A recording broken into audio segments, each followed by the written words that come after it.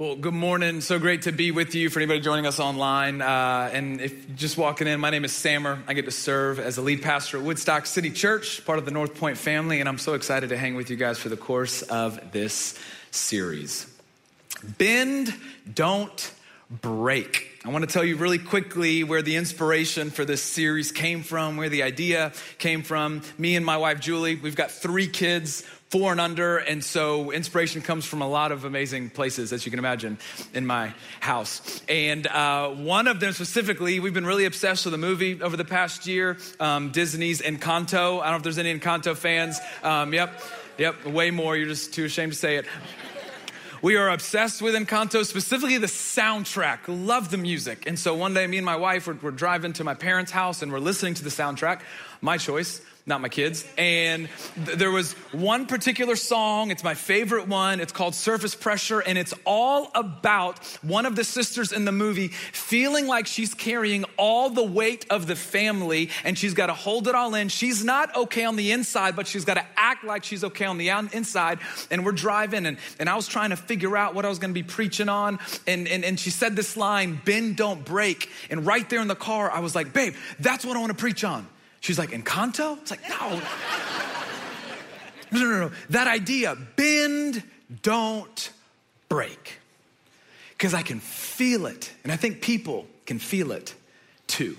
Now, bending is certainly better than breaking. If you played sports, a defense that bends but doesn't break, doesn't give up the big play, that's a good thing. And bending is better than breaking, right? It's a sign of resiliency and flexibility. That's a good thing. But where I want to go over the course of the next few weeks of this series is that we as human beings, we're not created to constantly live in a state of bend, don't break.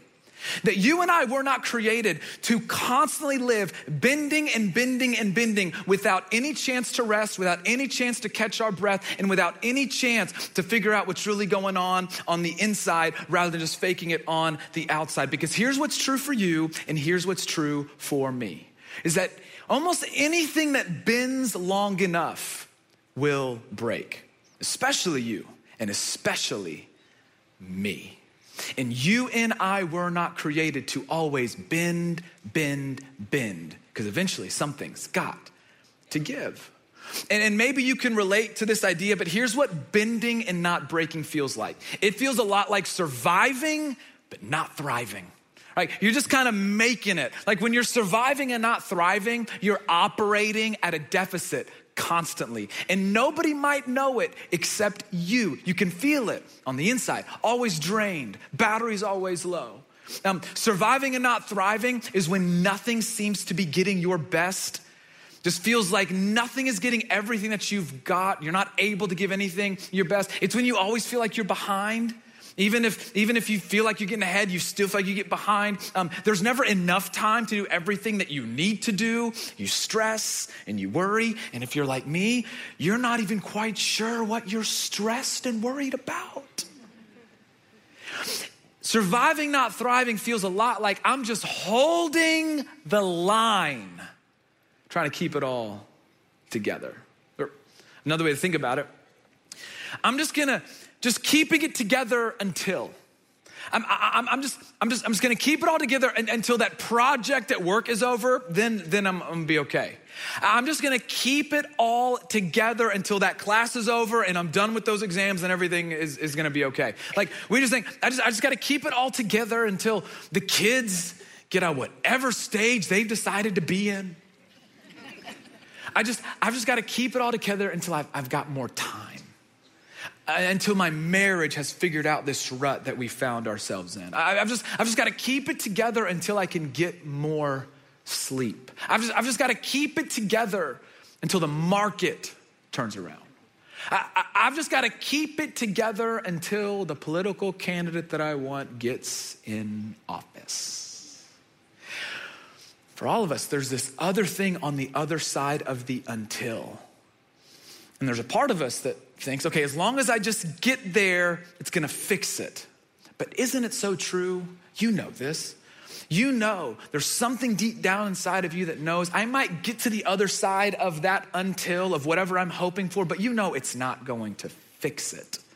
It might feel good momentarily and it might distract you temporarily, but you know it's not gonna fix it. In fact, if you're being honest, some of you have gotten to the other side of that until, and it didn't fix it. It was still a lot of surviving and not thriving. Bending, bending, and bending. And I don't know about you, but for me, life has felt a lot like this. Tell me if you can relate, that we're just overwhelmed.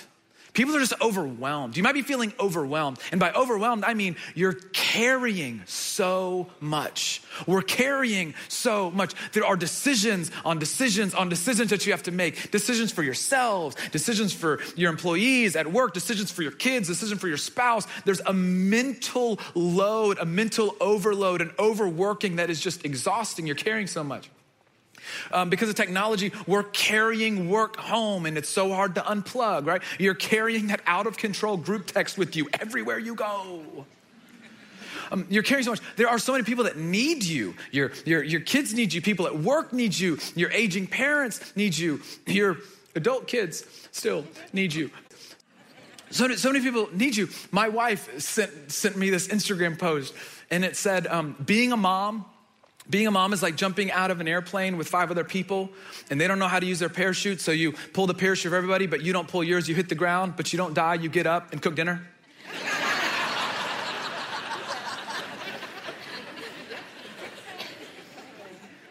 All the moms, I love him. He gets me. You're carrying so much. Parenting, single parenting. Carrying so much. The pressure to be great at work, the pressure to want to get it right parenting your kids. You're carrying what your student is carrying, just like any good parent would. There's so much tension and difficulty. That is just life. The drama in that relationship, the breakup that almost wiped you out. Somebody is sick and is not doing well. You got to figure out how to pay for this, living up to the expectations of people. The mental load that you're carrying is overwhelming. Carrying so much. We're also over committed. We're doing so much. And busyness, isn't this so true? Busyness is now a status symbol in our world. Like you're more important if you're busy. How are you doing? Just busy, yeah. Busy. Way busier than you.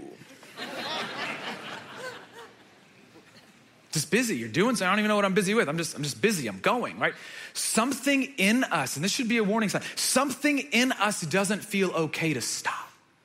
Something in us we feel unsettled if we're not busy. And for some of you, you're busy because your kids are so busy. You've got 7 practices, Monday to Tuesday.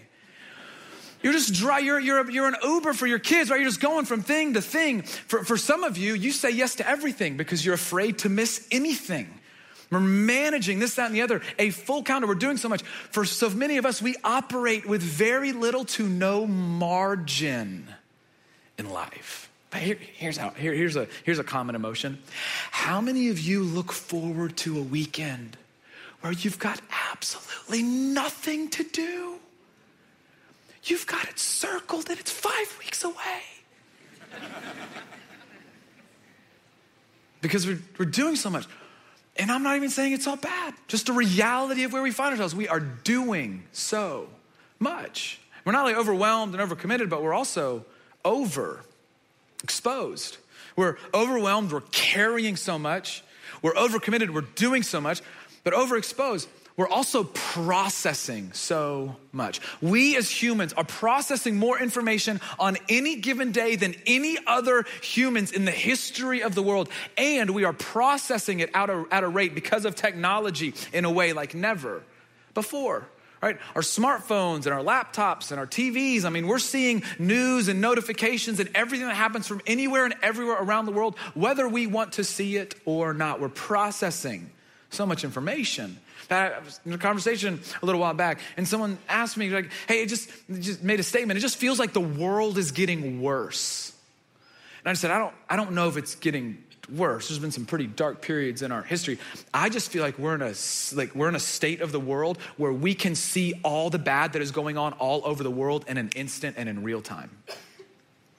Like there are things that create stress, anxiety, and even fear in us that are happening all the way on the other side of the world. We're processing so much. And then social media, right? I mean, a social tool of comparison unlike anything the world has ever seen. We're measuring up and we're sizing up and we're comparing. I'm better than, I'm less than. We're just processing so much. We're overwhelmed, we're overcommitted, we're overexposed. And what that starts to do is it starts to take a toll on you and a toll on me. That our bodies, our minds, and even our wills were never meant to be exerted to the degree to which they are constantly exerted day in and day out. And what starts to happen, and come on, you felt this, whether you're a person of faith or not, you felt this. It begins to disrupt your peace. It begins to disrupt your joy.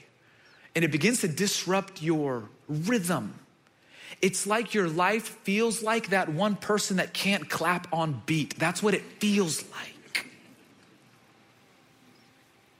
And what starts to happen to you and to me, ultimately, the compilation of all of that, the overexertion and overstimulation of our minds and our wills and our bodies, is there begins to be a fatigue that we experience that goes far beyond anything physical. It's a fatigue that goes far beyond just the physical, and it begins to affect the inner depths of our souls. In fact, there's research done on this. Researchers call this type of fatigue ego depletion. Ego depletion, a type of fatigue that goes far beyond just the physical. In fact, this is what research have observed in different research that they've done. They've observed that people who experience ego depletion, they're more tired and experience more negative emotion. They found that people operating in an ego depleted state, when they watch a sad movie, they're extra sad. The people who are depleted, operating out of a depleted state, they experience less satisfying relationships, especially with those that they're closest to. That those who are experiencing ego depletion, when faced with challenges, the research has revealed that when faced with challenges or difficult assignments at work or at school, are more likely to fail or turn in lower quality work. It's not getting their best. This is fascinating. Those experiences ego depletion, the physical part of the brain, the anterior cingulate cortex that is in charge of self-control, it literally experiences a slowdown. And people, when facing temptation, are more likely to give in or do things that they normally wouldn't do. It's an inward condition. And you don't even need me to tell you the research, because you get this. You understand this because you're human and because life is hard. The load of life is a lot. It's an inward condition of the soul. And here's the problem. Here's the problem, is that more sleep won't fix it. Another vacation won't fix it. How many of you need a vacation from your vacation, right? Like, more time isn't going to fix it. Behaving kids won't fix it. A Netflix binge isn't going to fix it. An Amazon shopping spree won't fix it. Another bottle of wine won't fix it. And here's where this comes into view for all of us. Again, whether you're a person of faith or not, we all get this. Is it doesn't have to be anything catastrophic to happen in your life to get to this space. No. Bending and not breaking is the daily grind that is life. The daily grind that is parenting. The daily grind that is work. The daily grind that is wading through all the mess and difficulty that life throws at you. And it takes a toll. Bending but not breaking. But there's only so long with which we can stay there. And Jesus in Matthew chapter 11, he gives us an invitation that I believe is the remedy. He gives us an invitation that is a lifeline that we need. A lifeline that maybe you didn't even know you needed. Jesus in Matthew chapter 11, he's speaking to some of his disciples and his followers, and he says this in Matthew chapter 11, verse 28. An invitation, come to me. Come to me, all of you who are weary and burdened, and I will give you rest.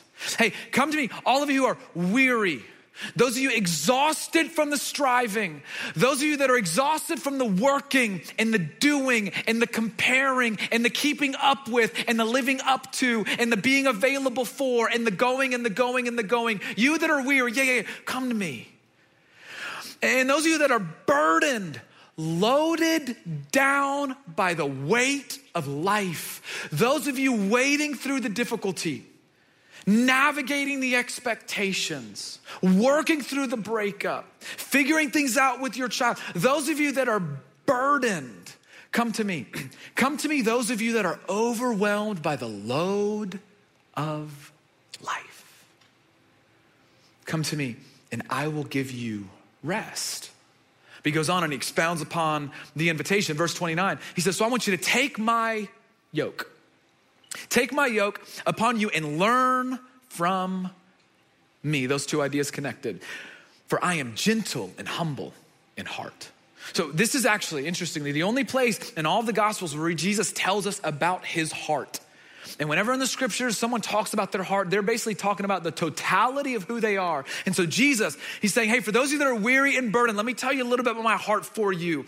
My heart is gentle, meaning not harsh, not easily frustrated or impatient. I see you. Humble, your translation might say lowly, meaning Jesus, who is God, lowered himself, humiliated himself, and took on flesh. Made himself available and accessible to you and to me. And this Jesus, whose heart is for you and for me, whose heart is for those that are weary and burdened and loaded down by the weight of life, says, come to me and take my yoke and learn from me. Now, in a first century context that Jesus was teaching this in an agrarian society, like the idea of a yoke would have been very, very, like they would have understood that. For us, right? We don't live, like not everybody is in the agriculture world, right? And so this is what a yoke is, okay? A yoke is a piece of farming equipment, and it would you would link two animals together to carry the weight, to carry the load. They might even carry a piece of farming equipment and till up the ground behind them. Now, this image would have been very prevalent in the first century, specifically with rabbis. Now, a rabbi in the Jewish context was a teacher. A rabbi was a teacher. Jesus was a rabbi. He was a teacher. And what rabbis would do, and they had followers and disciples, they would teach people essentially how to be human and how to bear the weight of life through the eyes of what to do with the law of God. The law of God, which was given to the nation of Israel, to the Jews. And it was, hey, you keep this law to stay in right standing with God. And so a common idiom, again, a yoke, you would bear the weight and shoulder the weight of something. For a rabbi, what they had, what was known as the yoke of the law. Here's what a yoke is, okay? Metaphorically and figuratively for a rabbi. It was a rabbi's reading, understanding, and application of Torah, the law of God, to one's life. So it was their teaching and their understanding of how to shoulder the weight of life by applying God's law to their lives. It was their teaching on how to be human and navigate and shoulder the weight of life. But here's what any first century audience listening to Jesus would have felt. The yoke of the law, which is what rabbis would have, a phrase that was constantly used, that image was constantly used. The yoke of the law was heavy.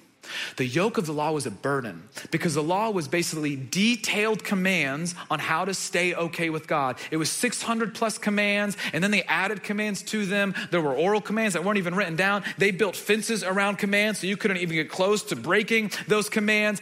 It was burdensome. It was detailed, and it was impossible to live up to. A rabbi's yoke was heavy. It was burdensome. They were always going to fail, and religious burnout was often. So Jesus is speaking to people who would have understood a rabbi's yoke. Okay, how do I understand and apply God's law to my life, and I can never get it right, weary and burdened. And then Jesus to them says something revolutionary. He says, I want you to take my yoke upon you and learn from me, for I am gentle and humble in heart. And you will find rest for your souls. Not just for your physical body, it's deeper than that. And my yoke isn't going to be a burden. My yoke isn't gonna make you weary. No. When you take my yoke and you learn from me how to shoulder the weight and the load that is life, you will find rest for your souls. Why? Because Jesus goes on, for my yoke is easy and my burden is light. Every rabbi had a yoke. Jesus having a yoke was not unique. What made Jesus' yoke unique was that it was easy and it was light.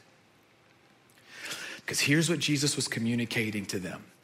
Jesus came into this world to offer a brand new way for humanity to relate to God. Jesus came into the world to establish a brand new way in which we would be connected to God. And it was not going to be by law keeping through some kind of religion. Jesus came to offer a relationship established by grace. And so Jesus is looking at all of these first century followers. Some of them are just curious, but they certainly would try to keep the law of God. He's saying, I've come to bring something brand new. And it's not because the law was bad. It's because we're bad. It's because I'm bad. It's because we could never fulfill the law. But Jesus came to fulfill the law on our behalf and instead offer us a relationship based on grace. Now, what do you do in a relationship? You walk with the other person. Jesus was telling them, and he's telling you, hey, I've got a brand new yoke to show you, and I want you to learn from me. I've got a brand new way for you to shoulder the weight of life. And it does not just depend on how good you are, and it does not just depend on your ability. No. I'm going to introduce a brand new factor into the equation of carrying the load of life, and that factor is me. Jesus understood there was no escaping the weight that is life, because life is hard. But don't miss this, watch this. The invitation of Jesus was not to make life easier. The invitation of Jesus was to make the burden and the load lighter. The yoke, farmers would yoke two animals together, two ox together, and they would share the weight, share the burden. And oftentimes what a farmer would do whenever they had a smaller or weaker or less experienced ox, they would yoke it to a bigger, stronger, more experienced ox. And the bigger, stronger, more experienced ox, watch this, would set the pace for the smaller, weaker, less experienced ox. The bigger, stronger, more experienced ox would actually increase the capacity of the smaller, weaker, less experienced ox. The bigger, stronger, more experienced ox would set the right course, would shoulder more of the weight than necessary and help the smaller, weaker, less experienced ox finish the job. And Jesus is saying, I want you to come be yoked to me. Don't miss this. Jesus was not inviting them, and he's not inviting you and me into a little break room in the water cooler of heaven and then just kind of scoot us back out and say, all right, now go try again. Let me know if you need anything. Jesus is inviting us. He's calling us to, and for some of us, calling us back to discipleship. Following him, walking with him, and learning from him, spending time with him and learning his ways, learning his rhythms, learning his priorities so that we can rest in his grace. And he promises to shoulder and bear the weight with us. He's saying, come be connected to me, because I'm going to give you and show you a brand new way to shoulder the weight of life. The yoke of the law would have felt a lot like this. Obey the rules.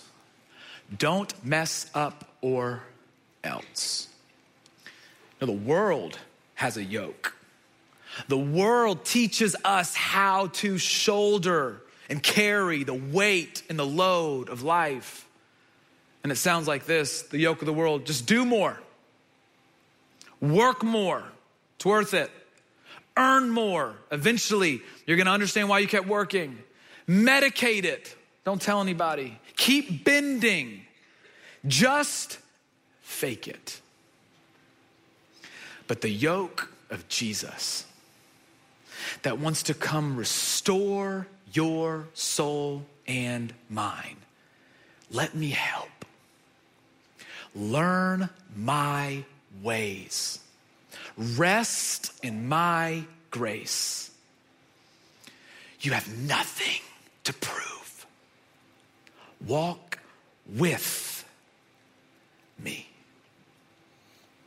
Jesus is saying, don't strive alone. Don't work alone. Don't navigate the complexity of life alone. Don't bet on any other way of living to lead you to the fulfillment that you desire other than what I can offer. Because you're running at an unsustainable pace. Your capacity is limited without me. You can't push through on your own. We've all tried. And Jesus is inviting us, hey, come walk with me. Come learn from me. Come watch me. I'll go with you. And I'll shoulder the weight. One of the best books that I've read in the past 5 years is a book by John Mark Comer. It's called The Ruthless Elimination of Hurry. And this is his color commentary on Matthew chapter 11, verse 28. He writes this. He says, people all over the world, outside the church and in, whether you're a person of faith or not, outside the church and in, are looking for an escape, a way out from under the crushing weight of life this side of Eden. But you know this. There is no escaping it. The best the world can offer is a temporary distraction to delay the inevitable or deny the inescapable. That's why Jesus doesn't offer us an escape. And he offers us something far better, equipment. He offers his apprentices or his followers, those learning his ways, a whole new way to bear the weight of our humanity with ease at his side. Like two oxen in a field, tied shoulder to shoulder with Jesus doing all the heavy lifting. At his pace, slow, unhurried, present to the moment, full of love and joy and peace. Best way I can sum it up, your soul is at its best when you come to Jesus for rest. Your soul is at its best. Your soul is healthiest. Your soul is most full when we come to Jesus for rest, so that we can rest from the striving, rest from the proving, rest from the worrying, and rest from the hurting, so that we can rest in his grace. Rest in his promises, his strength, his sovereignty, his hope, his presence, and his love. And being yoked to Jesus, and this is where we're gonna go kind of for the rest of this series, being yoked to Jesus, walking in and learning in his ways means that no matter what we face on this side of eternity, we walk through it with hope because of the resurrection. That no matter where we go, he sent his spirit to live inside of us, to guide us and to strengthen us. That to be yoked to Jesus is to understand I can't do life by myself. So he created this thing called the church, not the building, the people, so that I could do life in community with one another. That being yoked to Jesus is when your relationships get better, because that's what happens when you value the other person above yourself. That being yoked to Jesus is keeping the right things in view, the right priorities in view. Being yoked to Jesus is when you and I get to operate in the freedom of I've got nothing to prove.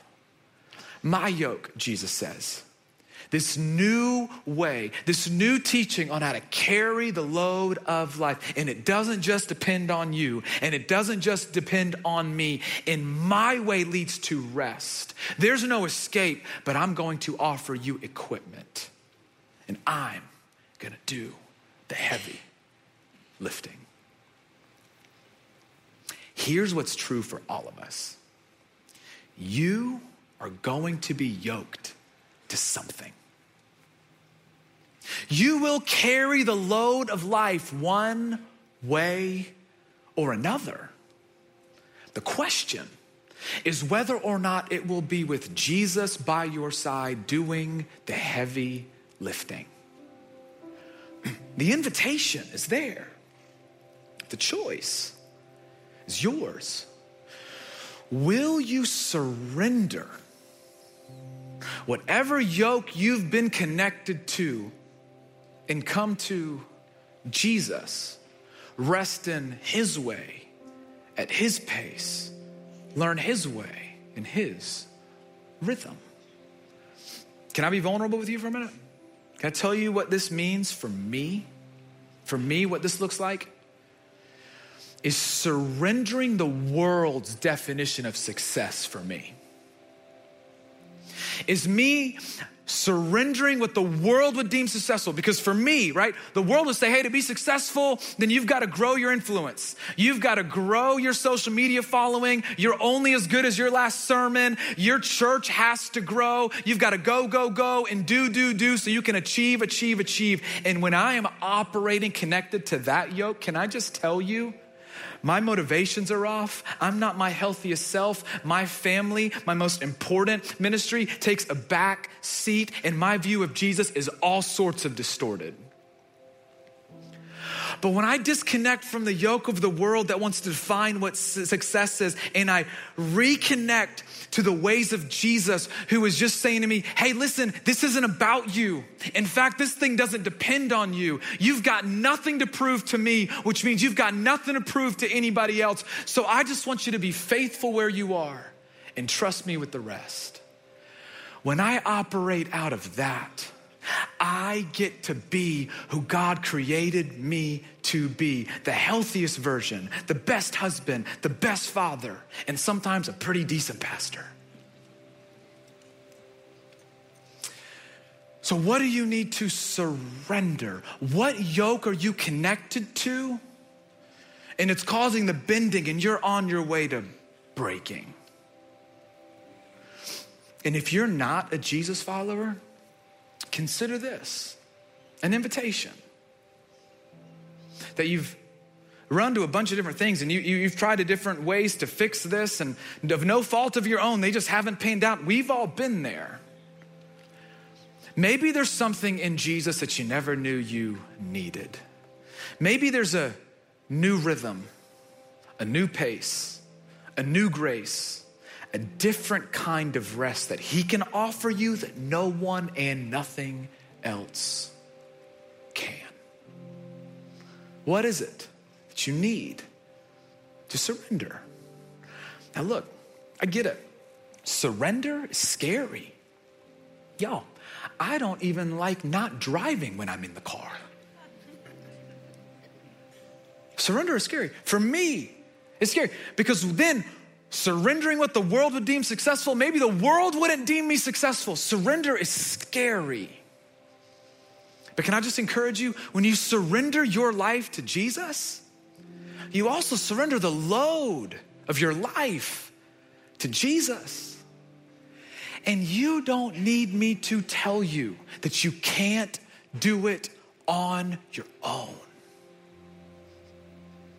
Which is why there's a Savior who came to give you everything that he's got, to establish a relationship where he walks with you, he shows you, we can lean in.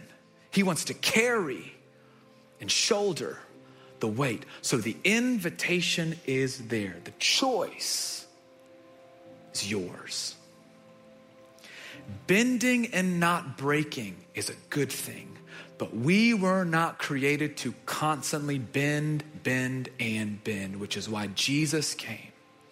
To offer us a chance to get rest, to offer us a chance to replenish and restore the deepest parts of our souls. Jesus came to give you your breath back, to show you a new pace, a new way, to give you a new rhythm, and to give you your life back. Let me pray for you. Heavenly Father,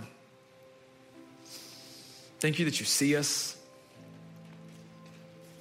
Thank you that you're with us. Thank you that in the weary lives that we live and the burdens that we carry, you chose to come close. You've offered to carry the weight with us. You sent Jesus. So Father, I pray you would give each of us the courage to ask the difficult questions, to figure out what we might need to surrender and where we might need to unyoke ourselves from one way of thinking and be connected to the Savior of the world that came to give us everything. He laid his life down to make a relationship possible. I pray we would lean in. I pray you'd meet us at the point of our pain, the point of our struggle, and you'd illuminate for us in the way of Jesus a new way to walk, a new way to live, and a new way to trust and hope. Thank you for seeing us in the bending. And thank you for coming close even in the breaking. It's in Jesus' name that we pray. Amen.